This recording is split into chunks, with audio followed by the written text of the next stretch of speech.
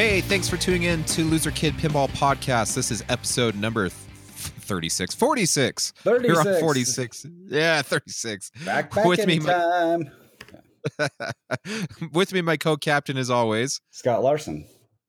Hey, Scott, and let's talk about the friends of the podcast. I'll shoot out a couple. If I miss a couple, you let me know. Sure. So, first and foremost, if you haven't been living under a rock, you have seen that Avengers premiums come out. Avengers Infinity Quest, Guns N' Roses. We're still on the cusp of maybe, I don't know, CGC coming out with something. And if you're looking for that new game, go to Flippin' Out. Zach Mini and Nicole Mini will get you taken care of. They've got some wonderful machines there. And I've got a pro Jurassic Park coming on the way this next week. Nice. Zach's got me taken care of. I'm very happy with the service. He's gotten me taken care of on everything. I had some issues with my Turtles playfield, and he got it resolved. I mean, I'm excited. Great customer service.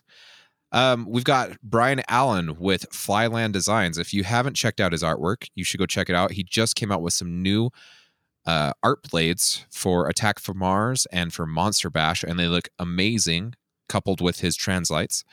Yep. So go check those out. I messaged him and said you need to do it for Medieval Madness because I will put it in my game. So I agree. And then Brad Hunter with Lit Frames. That man's lit frames look fantastic. I got mine on the wall right here. Got turned on with the Total Annihilation. Wait. Fudge. Total nuclear. No. Annihilation. Nuclear. It's nuclear. Yes. Yeah. Nuclear Annihilation in it, and it looks fantastic. This week in pinball, if you're looking for your updated news, you want all the scoops up front, go to This Week in Pinball. Very non-biased, wonderful stuff. So if you're looking for that newsworthy stuff, you don't really want to scan Pinside, Jeff Patterson does all the scanning for you and gives you the update at the end of on Mondays, Tuesdays, what is it, Thursdays now? It seems like he's always updating that stuff. He seems to always be doing stuff, so. Yeah. All things pinball. And then who else we got here, Scott? So good friend Timothy Purcell, he has his blog, thepinballloft.com, and he got an Avengers. Actually, I talked him into an Avengers. I tipped him off that it was going to be an Elwyn and a Yeti game, and so he got in on the LE action. So you can go and read his review on the Avengers LE and see what he thinks about it. After, obviously, we talk about it tonight. Heck yes. And that brings us to a good point. Let's talk about what's been going on in our pinball lives, because we've done a couple interviews these last couple weeks, and we haven't really talked about what we've been doing with pinball personally. So what's been going on with you, Scott? Well, you know what? So I did have a small unboxing party. We are spiking corona-wise in Utah, and so it seems a common thread is if there's food involved, but I was having people come over to help me move something, so I was trying to have food. So we cooked the food, but we did wear masks and opened up Avengers. I brought it downstairs to my basement, down the stairs of death. And then we did food, but I had hand sanitizer at the beginning. And so they would do that because obviously you're going to touch the same spoon and utensils and serving things all the way down. So that was fun. Had a few people come out and help me move that. Also, X-Men is going away. I think emotionally, I've just gone through X-Men, and there's not really much else I'm going to do with that game. So there's only so much space, and I think that's part of the pinball journey is being able to figure out how to buy and sell. Selling is the hardest part for me, as I've said before. So I really have three relatively new games that I still have yet to scratch the surface on code. I have Jurassic Park, I have Teenage Mutant Ninja Turtles, and I have Infinity Quest. And that's really my pinball update. What about you, Josh? So I just got a random bug the other day, and I decided it's time. It's time to get rid of Attack from Mars. I'm kind of like you, where what needs to stay, what needs to go, are you emotionally done with it? Attack from Mars took on the role of Grail Pin for a long time for me, along with Medieval Madness. And I had a Revenge from Mars for the longest time, and if you've never played a Revenge from Mars, besides the screen that comes down onto the playfield, there's not really much difference because I mean, besides it being a little smaller, it's flipped. It's just a mirrored playfield, so like Tron is to X-Men. Mm-hmm. But you get kind of the same feel of it, and I've enjoyed it. I've had my Attack from Mars for almost 3 years now, and so I have a really small collection. And I sold Monster Bash back in June to get Turtles. I got some money left over. And I'm like, you know what? Let's get rid of from Attack from Mars. I got the JP Pro coming, and I've got Avengers Premium coming. And so I go from a 3 to 4 collection. And then I bought, I don't know if we talked about this, but I got a Lethal Weapon and a Flintstones within that time too, within the last couple months. Bought them with just the sole intention of selling them. I know that's terrible of me, but I figured I'd never played these games. I heard they're fantastic. I'll keep them for a couple weeks, then I'll put them up for sale. And they sold quick and without hesitation, and people jumped on them. And so they're both gone now. Both families that got them are very happy with them. And I think it's because, man, prices are going crazy right now for the used market on pinball machines. It's ridiculous. Right, which is why I really need to jump on it and list a few of my games. So, like Attack from Mars, you helped me sell it. I posted it at what 9:10 on like a Thursday or Friday night, and it was sold by 10 o'clock that night. yeah, and I actually, this is a friend who I've gotten to know. He's a new guy in the pinball field. He lives close to us, but I kind of got acquainted through him, through through the podcast actually. So it was kind of fun that we were able to do it. It's Tom and Tony, and it just works out really well that Tony's been kind of a good friend that I've met through the podcast, and we've been talking a lot. And he's on the medical side, and so we have a little common thing. And he said his friend Tom was really interested in getting into pinball, and he talked him into buying a Jurassic Park Premium. So we had been messaging back and forth, but we really hadn't actually gotten together since COVID happened, and I really wasn't doing anything all summer. So it was a first time for him to come out. But yeah, it was Tom who really he's going through the growing rocket ship of collecting, and so I think he's bought about 4 or 5 games this year. He picked up Wizard of Oz too, by the way. Dang. Yeah. Nice. So I was like, he's just buying the expensive pins, apparently. Well, and a couple other things too. I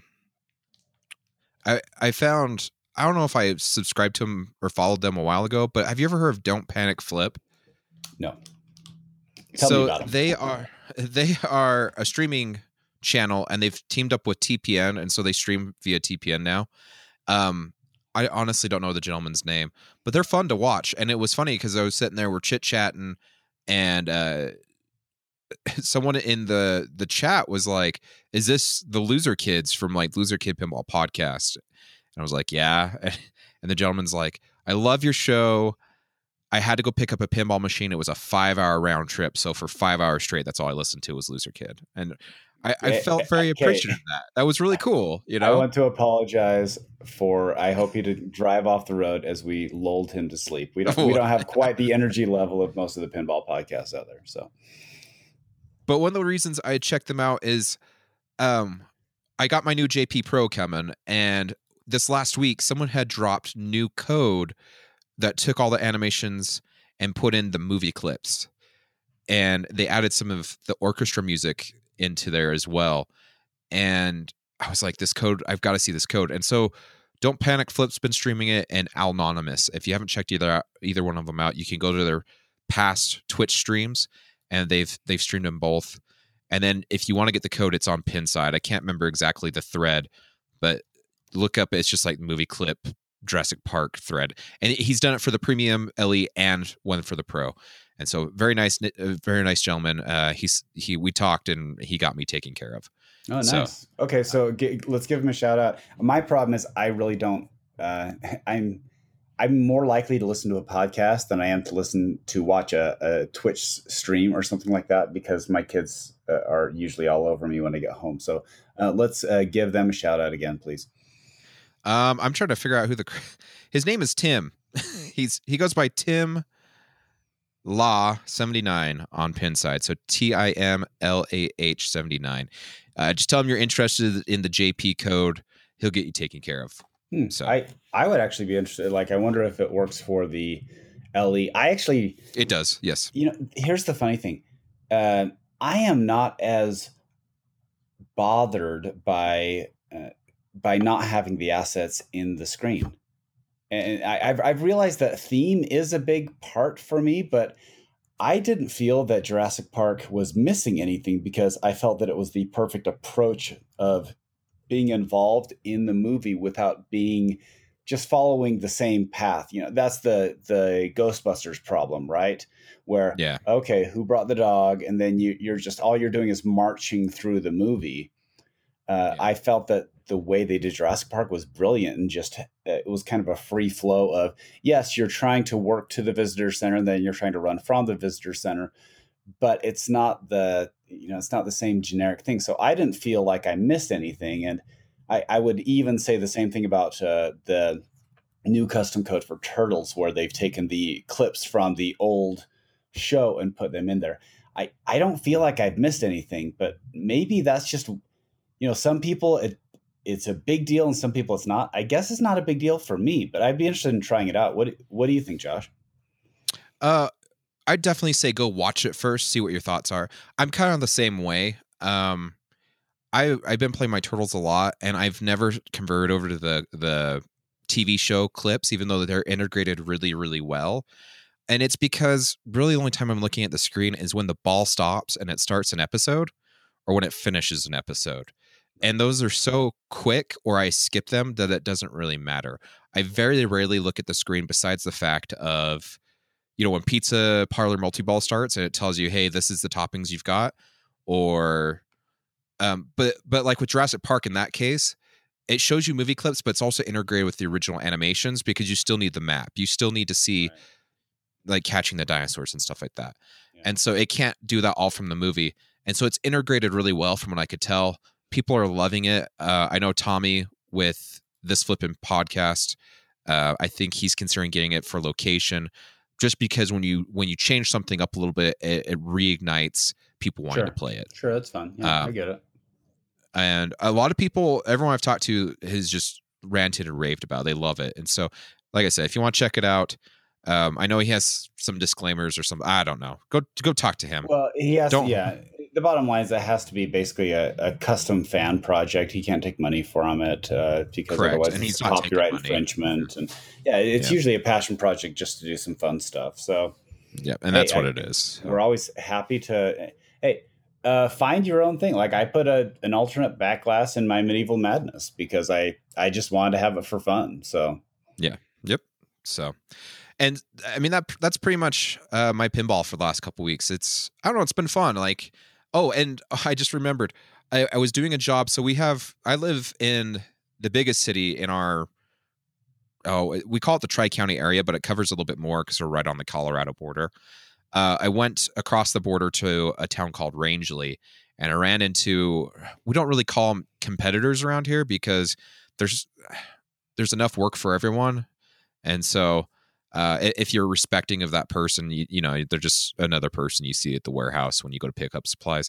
Well, I ran into another HVAC guy, and we got talking pinball, and he's like, "You work on those?" And I said, "Yeah." And he's like, "Really?" He's like, "I got two in my shop. You want to come take a look at them?" And I said, "Sure, let's go take a look." And so we went and looked at him, and he collects cars. That's his thing.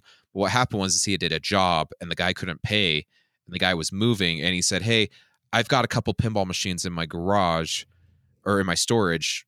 You can have them if they will, take care of the rest of the price."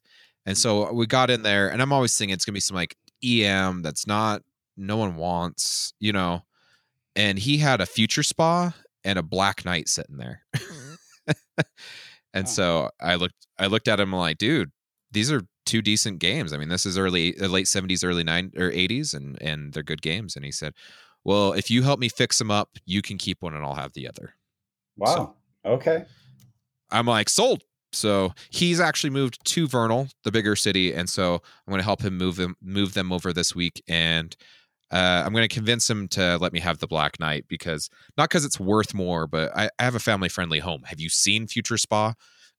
Okay, actually, I've never played a Future Spa, so tell me about how awesome it is. Fantastic gameplay, terrible artwork, in my opinion. You've got a bunch of people working out in bikinis and Speedos, and then for some odd reason, the artist painted himself on the back glass, butt naked, but he's got water covering him, watching a woman shower. That's kind of creepy. It is kind of creepy. And I didn't know this till Kate Martin, our friend Kate, had posted. I can't remember where she posted this. But she showed the picture and said that was the artist that's staring at the girl showering. I'm like, why would you do that? Hey, 70s were a different time, right? It's one of those where I think you can recognize the history of pinball and I guess kind of accept it for what it was. But also I would, this will get to be a later conversation, is that I would think that we've kind of moved on into, I would say, a modern interpretation of what's appropriate and what's not. So, yep, I agree. Yeah. So, well, let's move on really quick. I want to talk about people have been asking us. One thing is totally interesting is like the Pinball Expo is going on right now. Oh yeah. Okay. I have been so busy at work this week that I have not been able to tune in at all for anything. So, Josh, is there anything that you know of that's like I was just kind of glancing through everything. I'm like, I really wish that I knew more about this, but I just have been so busy. I don't know. Honestly, every time I tune in, it's just two dudes sitting there talking about pinball.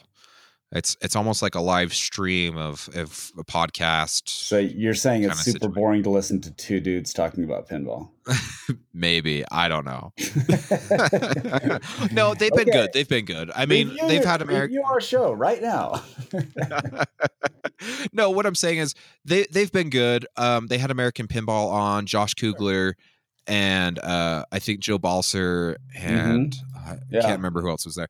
But they all sat there and chit chatted. The problem is I've been watching via like Dead Flip and other people that are watching with it. And so it doesn't help when you have a running commentary along with what's going on.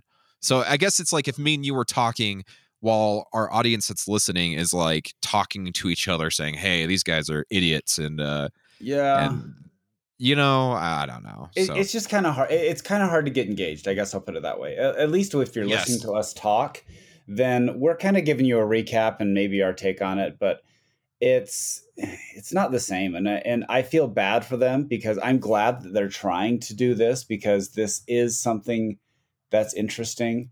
But maybe it's hard to get the same sort of vibe because when you're attending in person, it's fun because you're seeing friends. It's a social thing. And if you're streaming it, it's different. Yeah, I totally agree. I think you've hit the nail right on the head. It's hard to interact with people when your event is solely for people to interact with each other. And so, and the numbers haven't been like, they're still good. I mean, they're getting 100, 150 viewers is when I've been watching. Yeah, and that's not including the people watching via Dead Flip and all those that are re-streaming it via their stream as well. So, well, it would be nice to, I will go in and check out some of the extra stuff. So cool.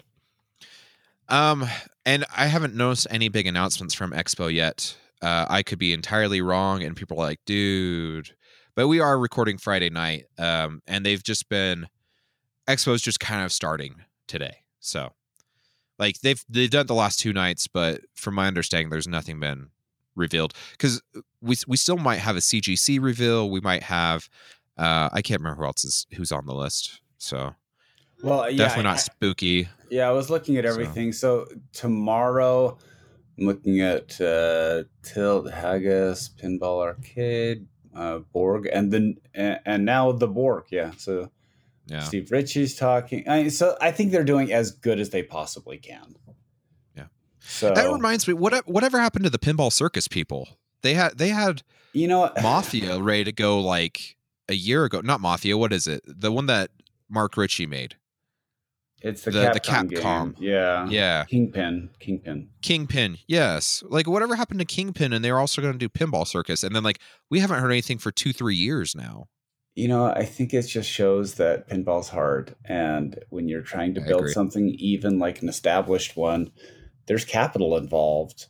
And when you're trying to do something, especially like a two-man operation, which it seems like it is, it's kind of hard when it's your hobby. I mean, even Keith and Randy, they were doing Archer in their spare time, and it was like 4 years.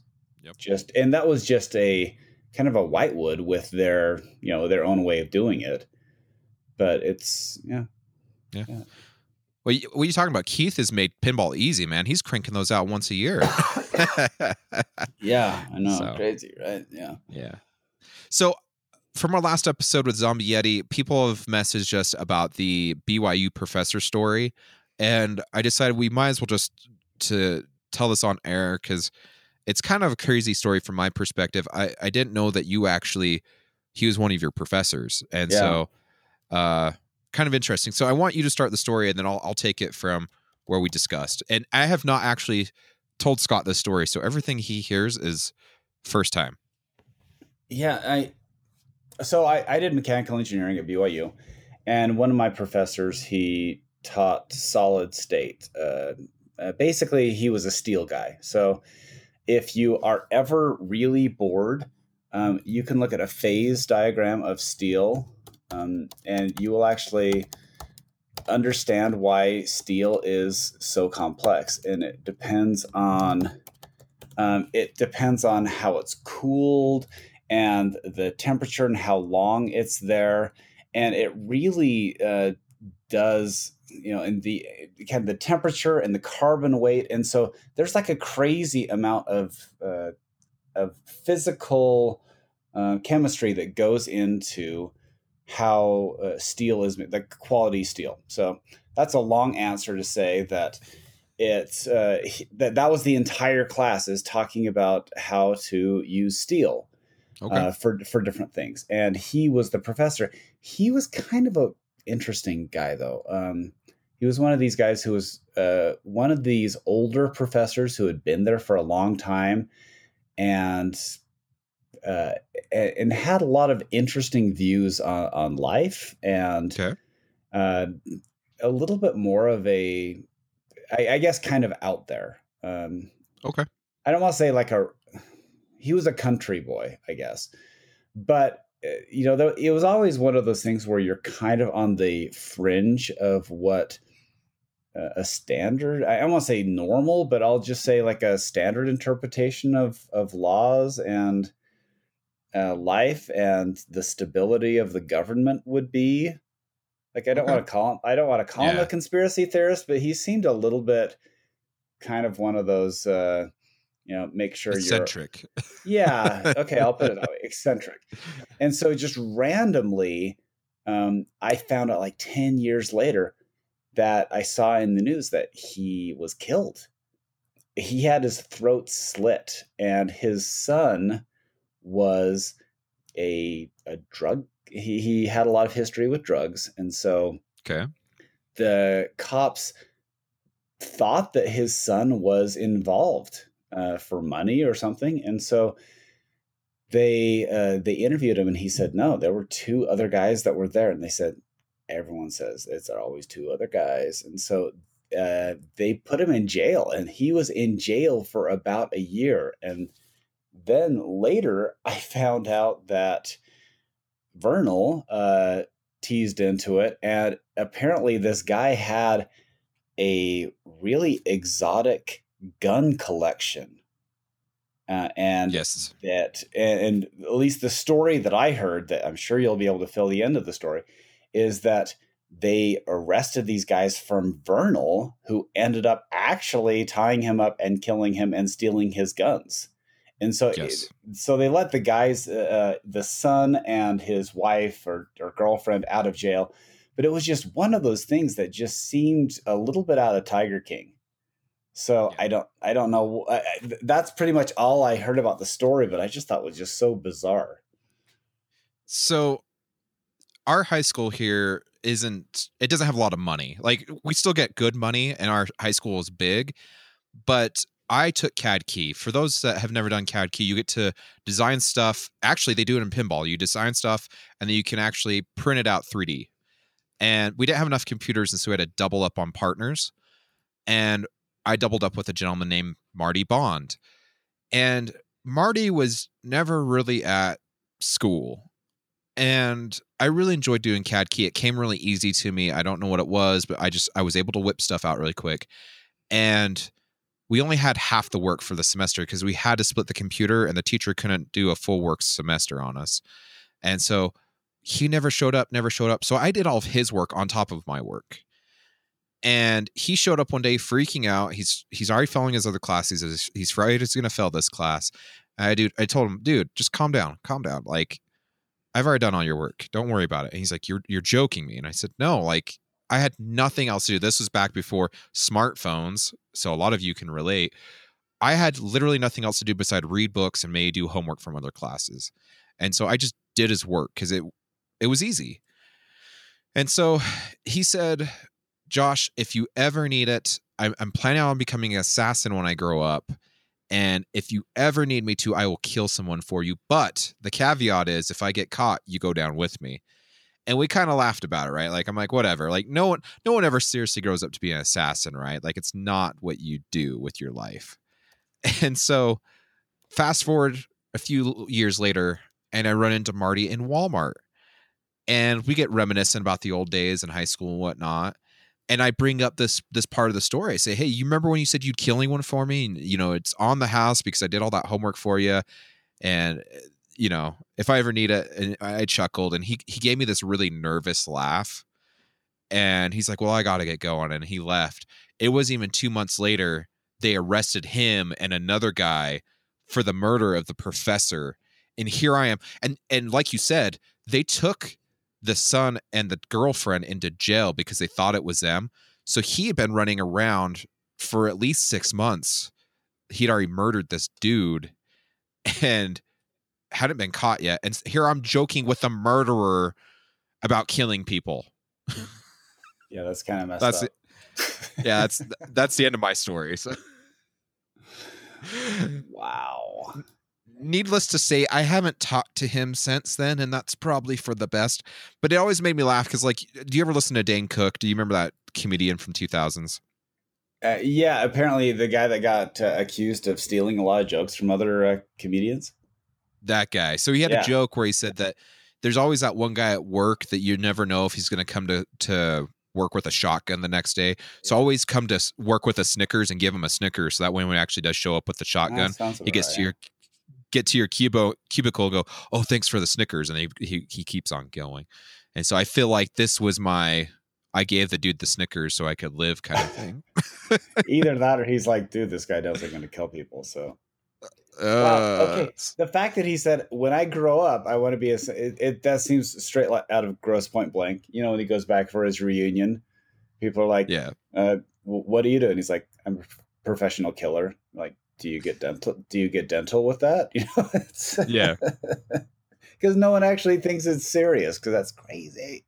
Well, I never took him seriously because he joked about either being an assassin or a porn star. So seriously, how can you take someone seriously like that? It sounds like one of those 70s B movies right there. He's an assassin porn star. Wow. That is crazy. But I hope that appeases your guys' appetite about the BYU professor story. So. Oh, yeah. And the sad thing is I think that this guy was a super nice guy, but I think it was kind of, when you get really deep into a strange hobby and having exotic guns, like maybe weaponry, you may want to be careful about who you're associating with. Yeah, I agree. Just a pro tip, just find out. Well, first off, ask if you're a killer, and they have to, by law, answer you appropriately. Yes. And so, geez, that is nuts. Yeah, what they had done, they had killed him. They took all of his guns. We have a place here called Remember the Maine. It's a park, but it's up a canyon, and so it's you guys have one there by Lehigh. It's down Provo Canyon. It's similar to that. You're in the canyon next to the river kind of thing. And so they taken their guns up to Remember the Maine and buried them there, and they were going to leave them there till everything kind of cooled off and went away. and they never got the opportunity. They got caught, and they went and uncovered the guns up there at Remember the Main. So Yeah, I don't think this guy was very smart and just kind of putting that no, out there. That's no. nuts. Okay. So he Okay, did have an so accomplice, but the accomplice ratted out and he said it was all Marty's idea, and yeah. So, but that's it. That's the story. wow. So Okay. All right. Sounds crazy. So let's move on. You got your Avengers. I want to know how this plays. Like, people are dying to know how Avengers plays. So I truly feel that Keith was setting out, and we really will. We'll reach out to Keith, and we'd love to have him on. Maybe when it's getting to 1.0 code, so he can talk. We had Jurassic Park when it was 1.0 code, so it was actually great because we were able to talk about the nuances of everything. This feels like he's going for an epic Lord of the Rings journey. If you watched, he posted on Facebook one time about the outlanes, and he pointed to the screw and he's like, "Don't move this." And I was like, "Huh, that's interesting," because it's actually stock. It comes with the outlanes kind of closed off, Yes. so you can have a longer game. And I don't know what he's figured out with his shots, but with Jurassic Park, I felt like there's the left ramp, which is super easy to hit. The right ramp is still kind of hard for me to hit, but I can get it. And that Raptor Tower it's still kind of a luck shot for me. Between just, Raptor and O shot. Yeah, it's just kind of it's just hard because this is the challenge with upper flippers is that it's usually the ball is going screaming fast past it, that you're just trying to blindly flip as fast as you can to time it, and it usually doesn't really go that easily. And that could be a design issue. That could be designed to be able to say, well, it's a challenging shot and you need to earn it, or you could say that it's that maybe there's a way that you could make that upper flipper more repeatable. Yeah. So on Avengers, one of the ramps is really well designed. It's the banana ramp that you shoot and it goes up and it comes and it makes kind of like a Nike swoosh and drops above the flipper, but it starts rolling almost like in Jurassic Park, where the up post on the left flipper, how it goes up and it stalls the ball and then it starts rolling. So it gives you a consistent shot. Okay. So you have that. And so you can do like multiple shots up there. And it's just really interesting that you can use the upper flipper, and the upper flipper is quite, it feels just like another flipper. The shots feel so good in that they're kind of where you feel like they should be. And yeah. I know that they move shots around all the time, but at least the way I play it, it feels like when I'm trying to hit the Avengers Tower, I can hit it almost every time. And if I'm trying to hit the Captain Marvel ramp, I can hit it about every time. So it just feels like either I'm dialed into this or it's dialed in. It's crazy complex in that it just seems like there's so much to do in the game. Still haven't quite figured out, like when you hit it in the subway. So you activate the spinning ring, the Sorcerer Supreme spinning ring, and it opens up like Circus Voltaire, and then it drops down there. But I don't know if at some point you will be able to see all the balls locked under there, but it just seems like it advances the balls right now. And so maybe I haven't been playing it a lot. I actually did get a GC.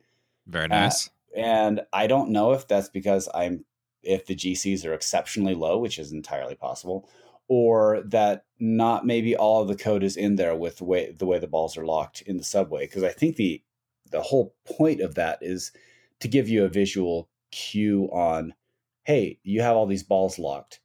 I also haven't, Keith put a video out there that said, his favorite thing to do, and it has the balls that are locked up into the tower, and they were kind of locked together, like two balls dangling. And I've locked balls, but it almost seems like a virtual lock right now, where I get up there and it gets it and then it drops it down. Um, Well, Keith but has mentioned you have to do something very specific to be able to get two balls to lock up okay, in there well, like I that. haven't figured that out, and one day when I'm as good as Keith, I'll be able to figure that out.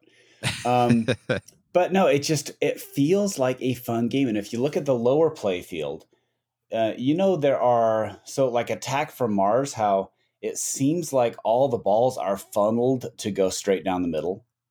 yeah. Like it's kind of it's a drain monster. This Yeah. doesn't feel that way. It feels like it's intended to have the ball play longer. Okay. So it has that. You know how Lord of the Rings, how I'm not saying Lord of the Rings is an easy game, it's not. But the intent is to have the ball play longer because there's so much in the game that they want you to experience more. Um, Correct. Yes. if and conversely, when I play Turtles is really hard, and it still is It's really very hard for brutal. me. Yes. So it feels kind of nice to have that game that's designed to have you explore it a lot more and to get deeper into the game. And Keith has told us that he doesn't want games to last. He said, "I want you to get to the end of the game in 20 to 30 minutes." So, Yeah. Valinor, it takes 2 hours to get there. So I feel that it really is my go-to game right now. It just Awesome. feels so good. You feel like a pinball god playing this game, and it may actually be kind of up there as, what game do you want to play? I want to play that one. Awesome. Well, and I'm excited for this. So I decided I'd watch till the actual stream. I know like the LEs sold out however ridiculously fast they did, but I wanted to see actual gameplay. And after watching Keith and Raymond Davidson play, I just decided this was what I was getting. And the funny part is that stuff premiered not even a week after the actual reveal trailer. Yeah. And I messaged Zach and I said, "Hey, I want to get on I want to get a premium. When we looking?" And he's like, dude, like December. I'm like, we're in September though. And he's like, yeah, premiums are ridiculous right now. And last time, I can't remember if it was Zach I talked to. We still talk to JJ at Game Exchange a lot too. One of them said like premiums are out to like March right now. That's crazy. Like, has any other game ever had this kind of lead time? Uh, I don't know. Like, but it's great to hear that the game is doing wonderfully. I haven't heard a negative thing about it yet. It astounds me because Jurassic Park came out a year ago and people are like, this is amazing. I don't know how Keith does it. How is he ever going to top this? And now I look at Avengers and with you and your positive review and other people I've spoke to that just love it, pro premium, everyone's loving it. And it's seriously like, I don't know how Keith does it. It's amazing. So Yeah. He's taking it new directions. So this is the reason why you need new designers. You can't, I love Steve Ritchie, but you can't just have Steve Ritchie designing pinball machines for 30 years, because at some point you're kind of chasing yourself. yeah. And so if you had Ritchie and Borg and all the people who have been doing it for a long time, you kind of get in ruts, and it's not bad, because I think they were making great games, Mm-hmm. but they tend to, you want to play it safe because you're selling pinball machines. And if you make a weird pinball machine like WWE and no one buys it, then it's a big financial hit. So I totally understand that. But it's nice to see what he and Eric are doing, since they are the new guys on the block, and what they are moving. They're moving the needle on what it means to design a pinball machine. No, and I agree with you. And I think the thing is too with Keith is he's taking old concepts and breathing new life into them. Something as simple as let's take Jurassic Park for example. You hit so many shots, it keeps lighting them at the spinner, and it gives you, what is it like? I don't know if it times the spinner or what it does, but when you hit that spinner finally, and you get all those points. It's fantastic. Yeah. I mean, look at the bingo card. We haven't seen a bingo card in years, and I think it's because they're kind of difficult to deal with on certain games, but this way it's just so straightforward and whatnot. It's amazing. It just, I don't know. There's just certain aspects Keith has latched onto, and it's like, well, why has no one done this and tried it this way? And I think that's just, it's great to have that in pinball now. Don't get me wrong. I love Steve Ritchie. I love Lyman Sheets. I love all those guys. I love all the designers, the coders and stuff. But I feel like Keith and his team is taking a new direction, and it's wonderful. It's wonderful to see.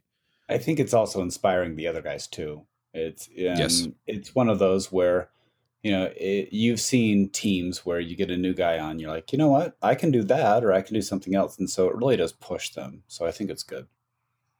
Well, let's take Turtles for example. Because I'm pretty for sure Keith helped a little bit. They all help. They all go up to the machine and say, "Hey, this is what you can do." But Turtles does feel different from a Borg. I mean, it still plays like a Borg. It's fast.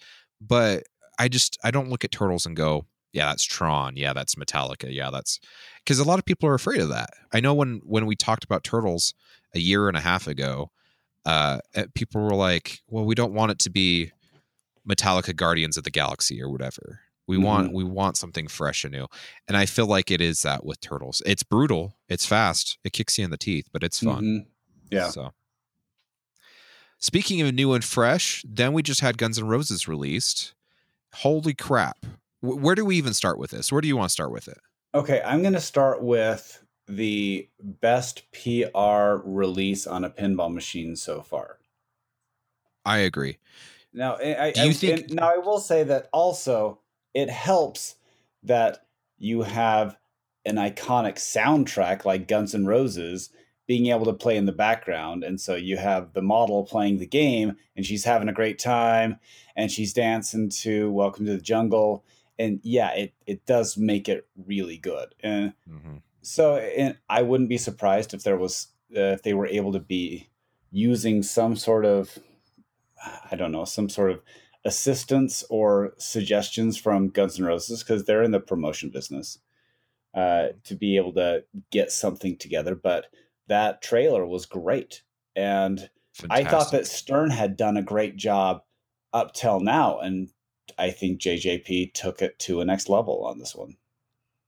I agree. And I want to commend Kim Cronwell and all those that are involved with this. I mean, I don't know if it's strictly because of Ken, like you said. I don't know if it's because, Guns N' Roses have some PR presence and whatnot. Slash has been very involved with this project. It just, from day one, I feel like this is definitely set a new standard of the way that pinball machines should be revealed.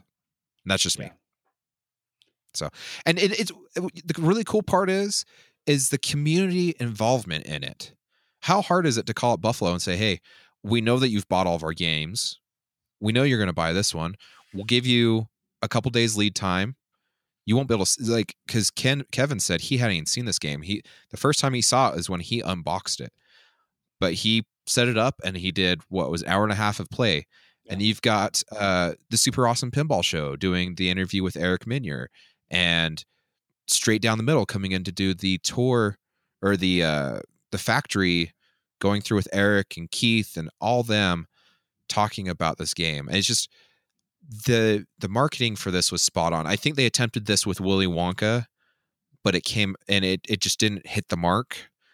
But this time it was spot on, and congratulations. My hats is off to you guys. Ken, you did a fantastic job. Yeah, it's the natural progression, right? We've seen pulling off the sheet at expos. Okay, come up and play it. Okay, that's fun. But everybody's kind of bricking shots, and they're trying to figure out the games and all that. This is, hey, and it was also, hey, we have them, buy them. Yep.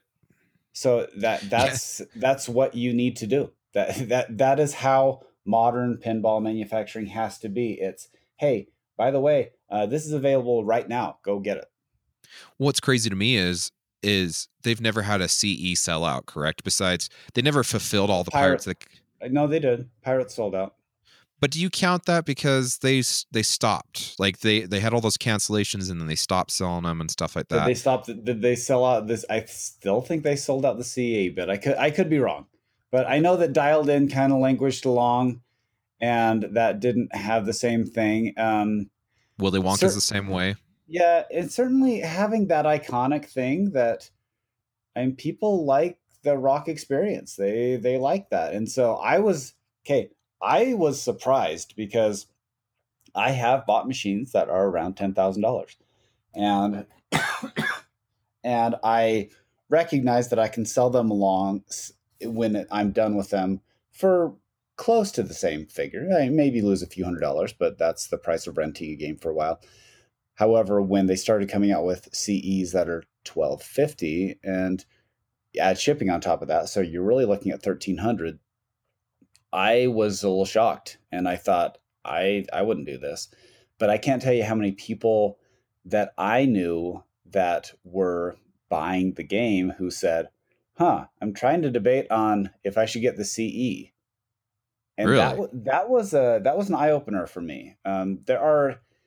I've met some, I guess, some very wealthy pinball collectors just by meeting them through the hobby, Hmm. and it does surprise me that there is that market, which I never thought would happen. When Pirates had the collector's edition, I thought, yeah, this is not going to happen, and it does. Now, Yep. the the the converse thing is that when you're charging that much, you can put more into a game. Yep. So when you're looking at the original Iron Man, or you're looking at Tron, which they're great games, but when you compare those games to games now, it feels very stripped down. It can still be fun. I'm not saying they're not fun, but I'm saying they're not packed. Yeah. And the increase in cost has obviously increased the build of materials that the designer is able to put in a machine, which is the reason why you get a game like Guns N' Roses, which is so crazy packed. What did you think when you first saw Guns N' Roses? Honestly, it got me excited. Um, first, first thing I looked at was like after it played and whatnot. I've discussed this before. I enjoyed Guns N' Roses growing up. I really liked Appetite for Destruction, but I never really considered myself a GNR fan. So that was the problem with this title. I felt like it could go either way. But after the way that they revealed this, I was like, man, I had FOMO setting in, right? Fear of missing out real quick. And I was like, well, I really want to see the standard. And after seeing that, pretty much the upper playfield is gone for the standard. Yeah. uh, I was like, well, heck, you've got to buy the LE if you're going to buy this game. And at 9,500 plus shipping, I can't. Like, don't get me wrong, JJP's great quality. They're packed games. You are getting a fantastic game, but it prices me out of the market. I'd rather have a JP Pro and a Turtles Pro for that price. I mean, you're getting pretty close to two pros.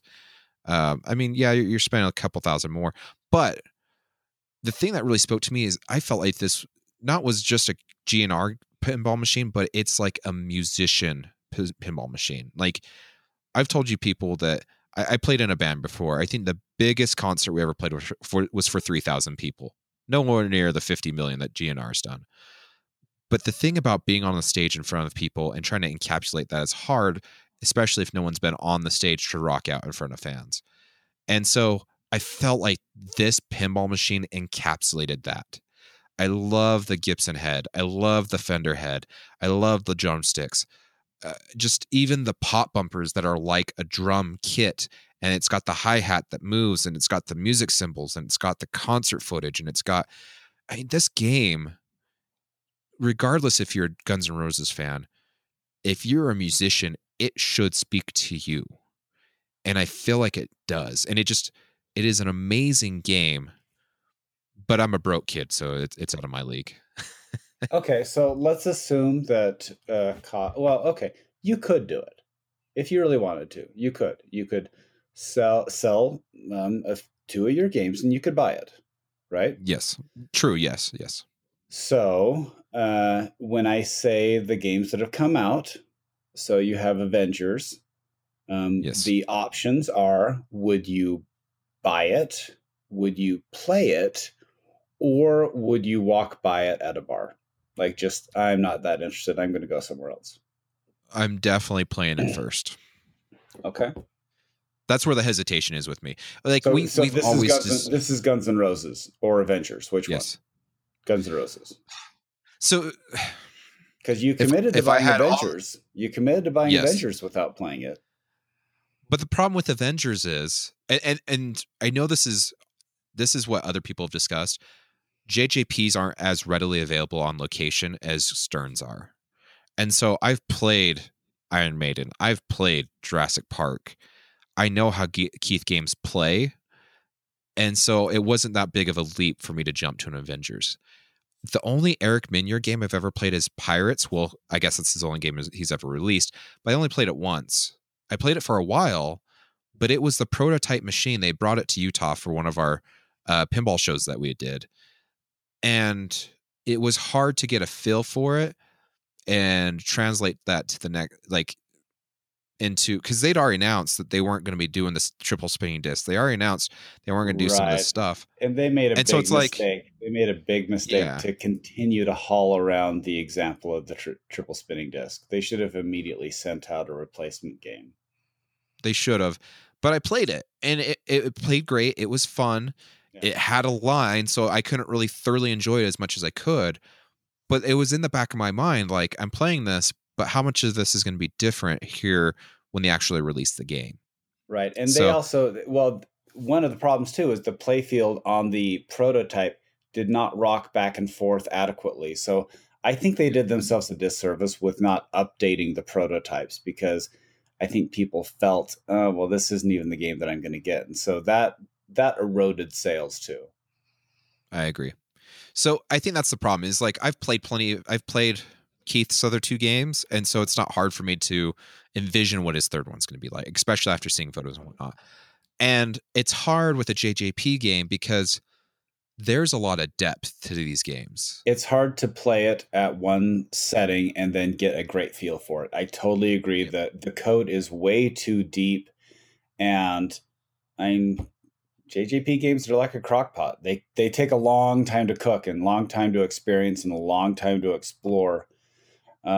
Stern games are more.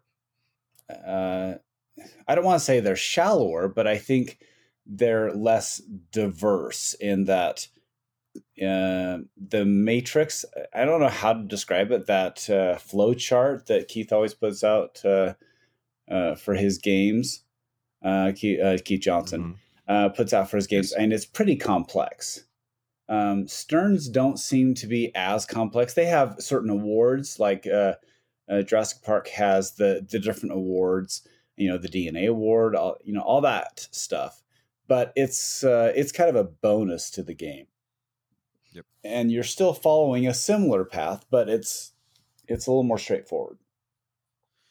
So, and the other thing about Sterns too is you can flip them really quickly. Like, if I get a game in that I don't enjoy, I like, if I decide tomorrow I want to sell turtles, I know 3 people in the state that would take it.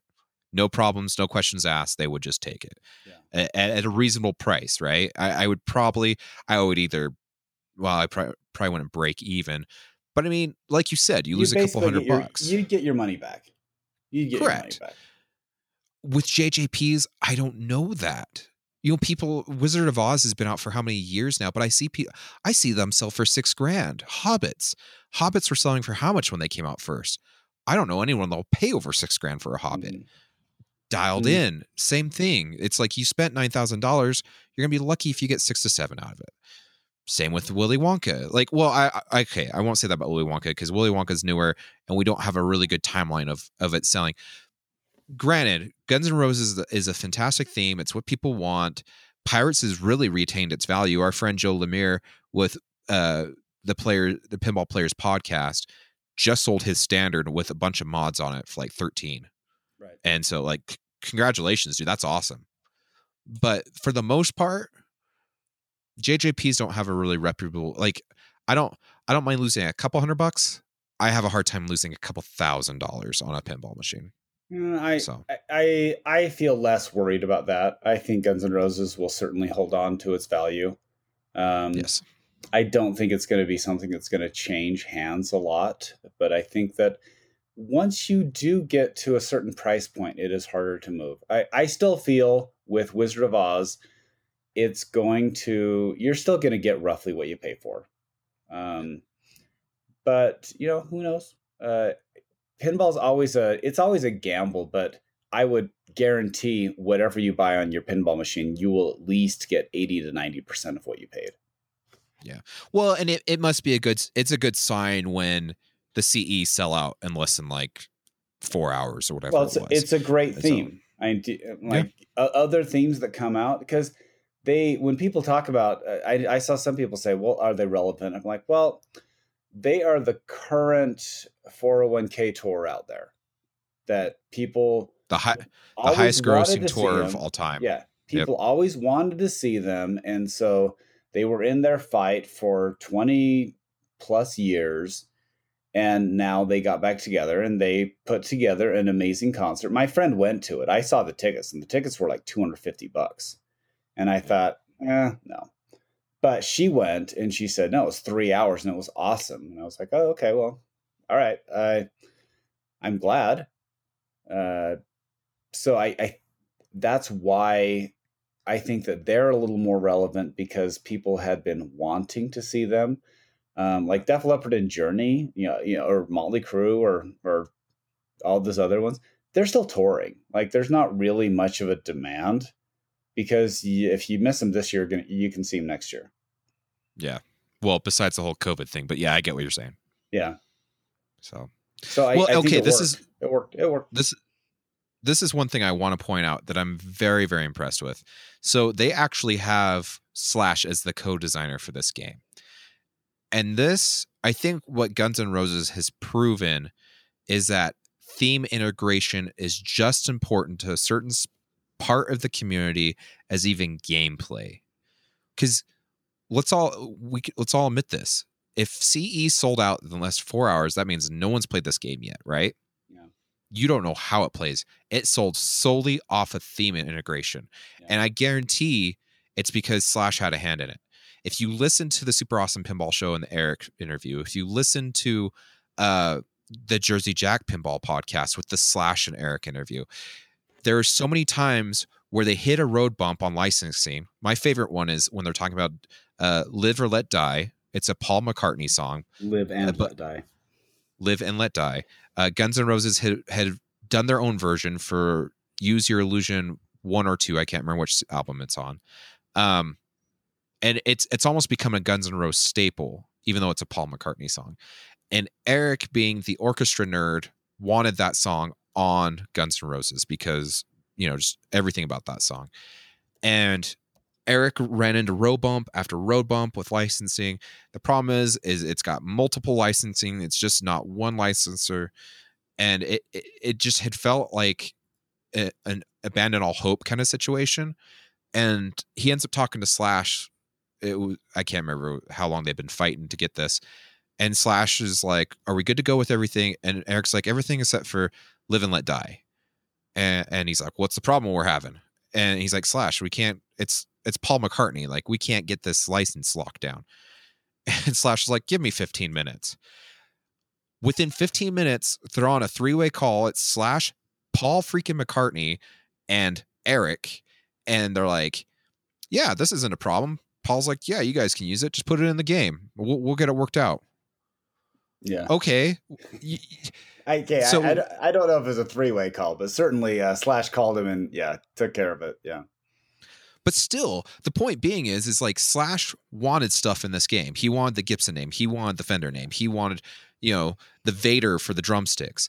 That there were certain licensing things that, from a perspective of, became a lot easier with Slash involved. And so all this integration, you can tell that someone that wants to be involved with the project and wants to see this as, it went past just making a pinball machine for Slash and Eric. It went to a full-on passion project. And you could get that. Like Slash said that. It's like he wanted a game that was his. I mean, he dragged band members into the recording studio to make them record their stuff. And just, it's amazing. it is amazing how much theme integration there is in this game. And that's the thing about Jersey Jacks. The theme integrations are amazing. Like, look at Hobbit, look at Wizard of Oz. It is that is their shtick, right? And so I don't know where I was going with this, but seriously, like, that's my takeaway from all this. Like, the problem is now they've raised the bar pretty high because they've had Slash, who was involved with the whole project, raise the bar because he could. And so where does that leave Jersey Jack on the next game? So, say they do Toy Story. We saw how Pirates of the Caribbean, yeah, it plays fantastic, but no one ever talks about the theme integration because you don't have scenes from the movies besides like the boat floating on the water and stuff like that. You get what I'm saying here? It certainly has an immersive theme integration, and I'm sure that there was some sort of understanding with Guns N' Roses, or at least Slash, that there's really only so much they could pay for the license. And so that was, I'm sure there was a lot more of Slash being involved and saying, "Look, we don't care. Like, we don't need the money." Exactly. It Yeah. wasn't okay. It wasn't a money grab for them. It wasn't a Correct. pay us money for this. It was, hey, let's make a really awesome pinball machine. And I'm sure they got some money for it, but they could have pulled a Star Wars where it was an expensive license, and so obviously the build of materials suffered. But that didn't seem to be that. Now, that being said, if you want the LE, you're paying $10,000 for it. So there is a lot in there, and so the build of materials does cover that. So this is me projecting. I don't have any inside information, but that's it. I think, yes, it is certainly a complete, well, immersive game. But I would say you would get a similar thing from Iron Maiden. Iron Maiden did the similar type thing where they were easy to work with and they were fully involved. But you can get that with a band who has the licensing and the artistic assets and everything all together. You can't get that with a movie. You can't get that with a lot of other things just because there are other considerations to be made. And I agree to a point, but I just feel like this is on another level. Like, Okay. just listening back to some of that stuff, I feel like, I don't know, like, just listening to Slash's passion for this, it got me excited for this. And really, Jersey Jack should use that to their advantage. They really should. I don't know if did you listen to the Jersey Jack podcast, the one with Slash and Eric? I haven't yet. I've been working the last 2 weeks, and so I'm a little behind in that. But yeah. So there's a part where Ken asks Slash. He says, "Hey, would you ever consider doing another pinball machine because you're obviously good at this?" And Slash is like, "Definitely, sign me up. Where can I sign up?" And it's like, could you imagine any other theme in Slash just being involved? And I'm not saying like he's a fantastic playfield designer, but if you could break down boundaries and licensing that have been put up over the last decade, that could be game changer for the pinball industry. Everyone always rants and raves about like Addams Family and how, all the voice characters and the integration. And, if we're going to be honest, this is just me projecting, but like Addams Family isn't a fantastic shooting game, in my opinion. Like, it's a fun game, don't get me wrong, but it's kind of shoot the scoop, shoot the ramp, shoot the scoop, shoot the ramp. Mm-hmm. You don't really have to complete the mode. You just kind of do it over and over till you complete all the modes, and you get the amazing start to, tour the mansion. Mm-hmm. And the jackpot is just amazing on that. Like, there is aspects of that game that just is fantastic. But in my opinion, there are better games nowadays that far trump Addams Family, but the love it gets is because of its theme integration. Well, the love it gets is because it's the first one that really started the mode-based games. Yeah, I guess that is true as well. So it was kind of a landmark. And I know My friend Gary, that's his go-to game, and or his grail game is he sold a Adams Family Gold because he wants a better one. And I keep saying, I think you may just get a different game. Like it's not that big of a deal. So, But but if you love Adam's Family, awesome. Like that's cool. Like well, more okay. power to you. Everybody has their their special purpose, their grail game, right? And that's why it's fine. So it'll be interesting to see where this goes in the future because this release and this level of involvement by a licensor seems unprecedented in the history of pinball when it comes to the popularity of the license and the integration. I agree. Is this a one-off? I actually kind of think this is an anomaly. I don't think it's going to carry over. I'm kind of there with you. Do you think John Bon Jovi is going to be as involved in his pinball machine? I don't think so. No. And we could be wrong. I don't know. So, the one that made me chuckle is Tim Lee. I don't know if you know Tim. He's a great guy. Yeah. I love the dude because his profile picture is of our shirt, and I think that's cool that someone actually enjoys us enough that they'd actually rep us on their Facebook page. And so, but he kind of did like a tongue in cheek, like Avengers or Guns N' Roses kind of question, you know? And he was trying to make the point of why do we need to like decide either or? If you got the money and you love them both, why can't you buy them both essentially? And I totally agree with him. Why do we have that in this community where it's like, no, you got to buy Avengers, or no, it's Guns N' Roses, like no, you suck. Like it's like Adam Sandler and the little kid in Billy Madison, you remember that, where he's like, Donkey Kong sucks, no, Mortal Kombat sucks, no, you suck, you know? And I feel like we're kind of at that point. And why can't we be the little girl from the taco commercial where she's like, why not both? And everyone then cheers, right? So. Yeah, well, I understand you're going to have if you're buying one, which one are you going to buy? Because I made that decision. Guns N' Roses, that was the worst kept secret. Like everybody knew this was coming, and even Slash said, "Yeah, we're making a pinball machine." So, that was the worst kept secret. The challenge is, which one do you want to buy? And my attitude is, if you really want a game, and I've said this before, if there's a Grail game out there, guess what? You'll probably be able to get it at some point. So don't kill yourself. Pick one, try it out. If it works for you, great, hold on to it. If you don't, then sell it and move on. You can buy both games at some point, but I did prioritize not about Avengers, and I love it. Well, and like we've always said, if you don't know what to buy, then hold off. Like these are still going to location and whatnot. Grab your mask, grab your hand sanitizer, and go support your favorite company or your favorite arcade or bar, and go out there and play some pinball. These are gonna be out there. It's been too much of a hit not to be out there. So go play it, and you decide. If you can only buy one, then so be it.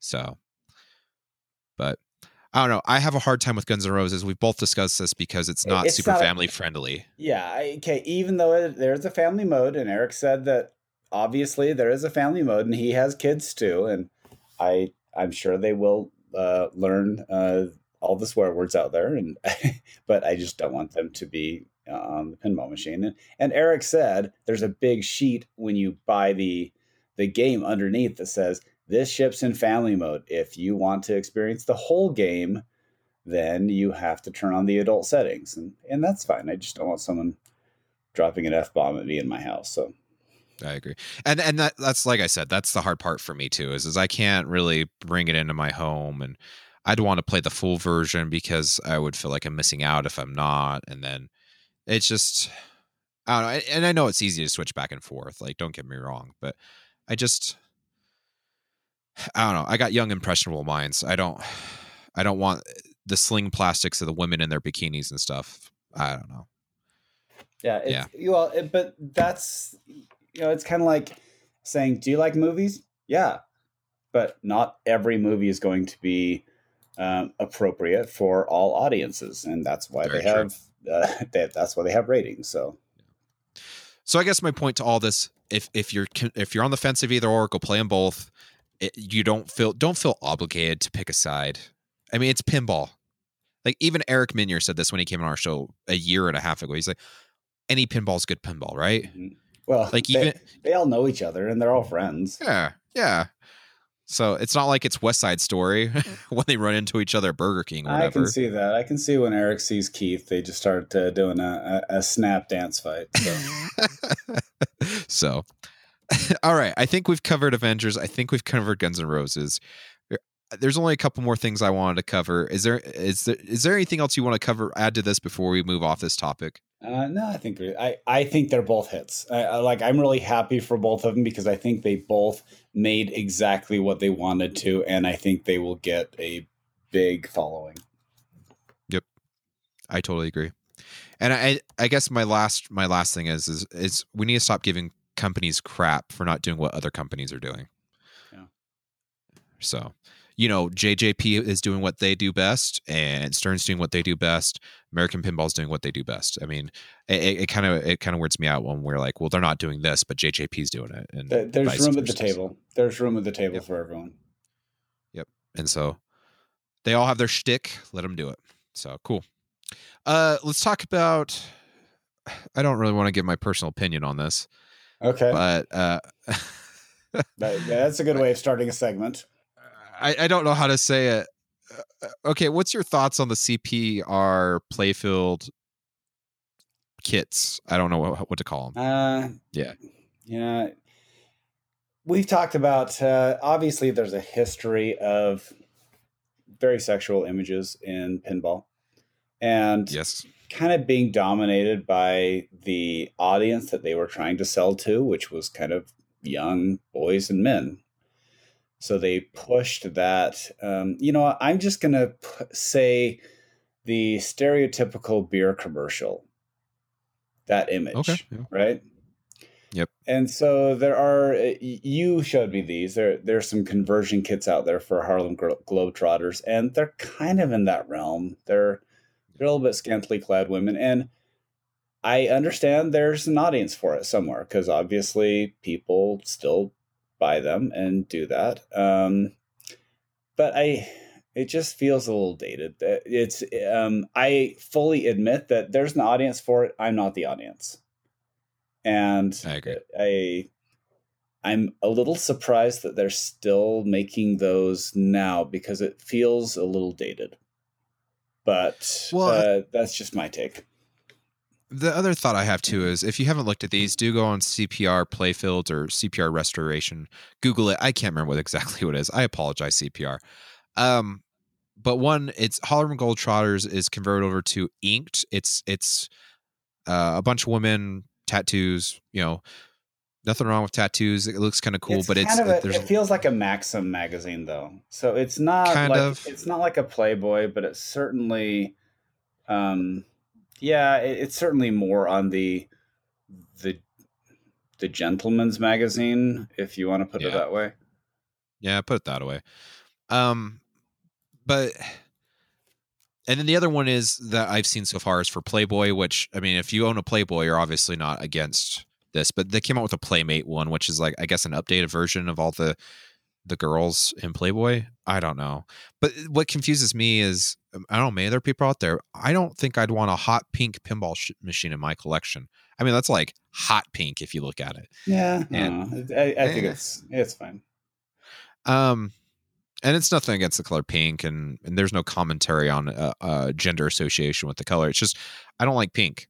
I'm sorry. It's who I am. Yeah. So, anywho, but Playboy actually retails for a decent price, and so does Harlem Globetrotters.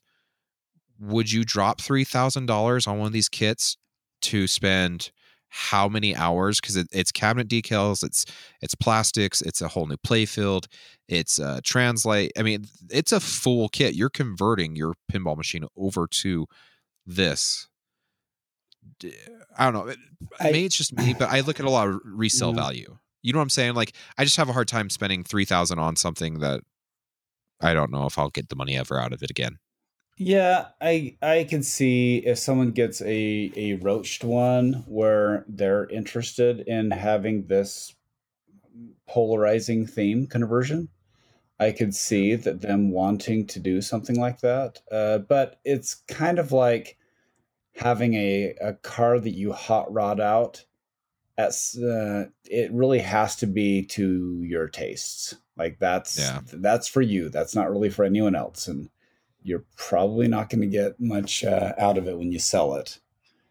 So it's I would just say this is a very limited targeted audience. Well, and I do want to know, I mean, if anyone out there is buying one, we won't shame you or anything. I do really want to know if you guys are buying this, because it seems like Scott said, it's very targeted audience. I just don't see inked as a theme that I don't know, that grabs people. I could be wrong. Don't know. Yeah, could But be. so, but cool. So, all right, last but not least, let's talk about our giveaway. It's been since August. Yeah, sorry guys. We've been a little behind on this, and so we are going to announce the winner of the first giveaway, and then we are going to be shamelessly asking for shares and reviews, and we will do the same thing again. So go ahead, take it away, Josh. So we did the drawing a couple weeks ago. We pulled the name. We're not gonna, like, usually we do the spinning the wheel and whatnot. We're not doing that today. We pulled out a name. So if you don't remember, the contest was go to your favorite pinball place, arcade, barcade, even if it's at home. We wanted to support the local arcades. They're starting to fail. There's a lot of people closing doors, and so, I guess it was to help incentivize people to get out the door and to go support those. They're having a really rough time right now. And we also said if you didn't feel comfortable doing that, you could do it from your home, whatever it may be. We got a surprising amount of submissions. It was pretty awesome.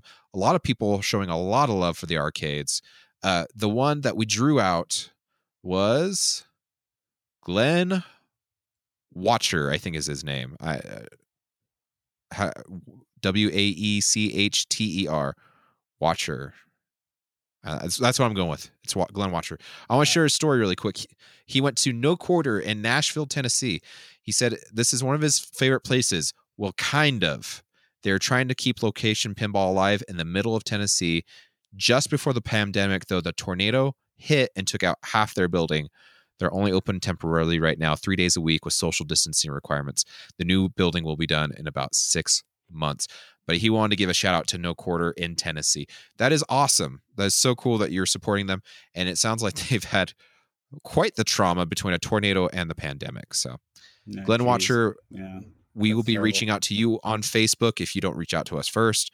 But we'll reach out to you and get you your swag bag and get your information. So, and really quickly, thank you. People have been reviewing us. We really appreciate it. We went from like 15 reviews on the pinball database to 34, I think is what we're at right now. I mean, holy crap, more than doubled. And we're number 1 on pinball database right now. Woo! And so it is so cool that we're at the number 1 pinball promoter database there on TWIP. We thank you for leaving us 5-star reviews. We appreciate the kind words. I don't know what else to put to that. What do you want to say, Scott? Okay, we do this for fun. That's the whole point of this. And it means a lot to me, and I know it means a lot to Josh, that we have been able to mean something to someone else. And even if it's that giving you an hour, a little over an hour every 2 weeks, just to think about something other than all the stress that we've been dealing with in life this year. We feel very flattered and humbled that people are able to spend their time with us together. And so just from the bottom of my heart, I would like to say thanks to people. And we would like to continue that. Obviously, having reviews helps us spread our tribe across for people who are willing to just have low drama pinball. And so we would like to continue that with more people. And so if you want to do a review on iTunes, just snap a picture of your review or just send us an email that, hey, did a review for you.